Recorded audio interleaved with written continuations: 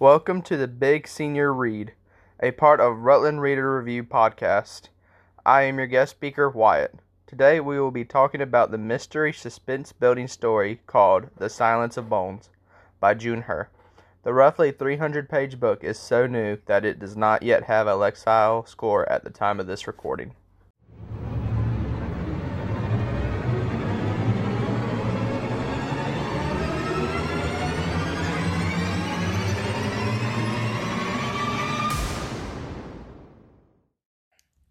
The book takes place in old-time Korea, around the 1800s. A police damo named Sar is on her way to the murder scene of a young, noble lady named Lady O. At this crime scene, Sar meets Inspector Han, a familiar stranger that seems to take a liking to her. Little does Sar know, the murder case will unravel secrets of her past and change her life forever.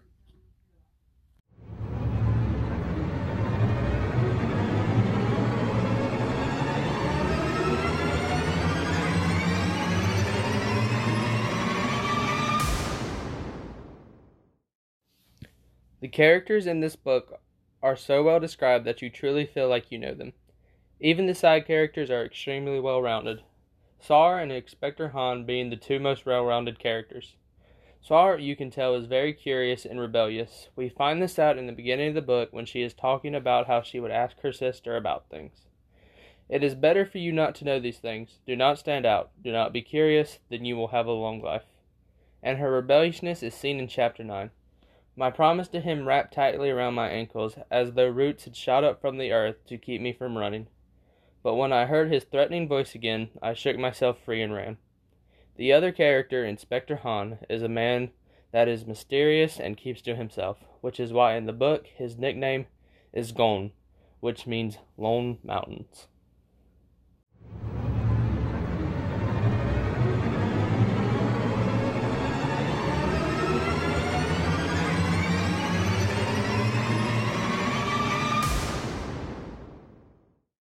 The setting is very confusing at first.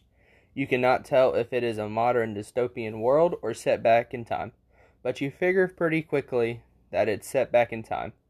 One of the first things that made it clear is the way they handled the crime scene. It was not modern at all. They found the body, moved the body away, then looked around for clues. Another good example is how the only weapons they have in the book are bows, swords, and clubs.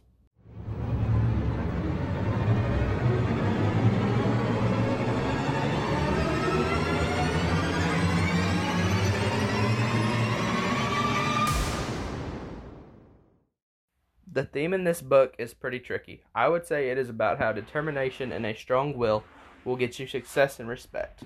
But if it were anybody but Sar, they would have been put to death definitely. If Inspector Han had not taken a liking to her, she would have been put to death after the incident when they left the Buddhist temple. But I still believe that this is the meaning of the book. Sar never stopped investigating, even when she was threatened by Inspector Han in Chapter 12. Should you continue to meddle in my investigation, it will trouble me.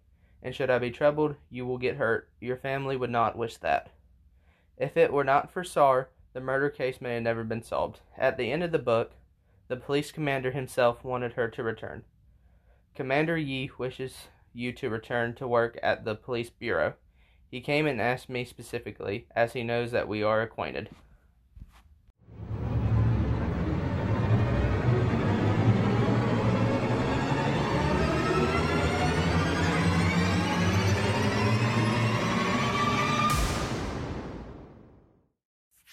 I would recommend this book 100%. I know that some people do not like murder mystery books, but The Silence of Bones is so much more than that. This book has so many jaw-dropping moments in it, some that aren't even related to the murder case. In my opinion, this is the type of book that every chapter you read makes you want to read more. I would not recommend anyone middle school or below reading this book, as some of the imagery can get pretty disturbing. But if you are 9th grade or up and love a good mystery book, I encourage you to read this novel.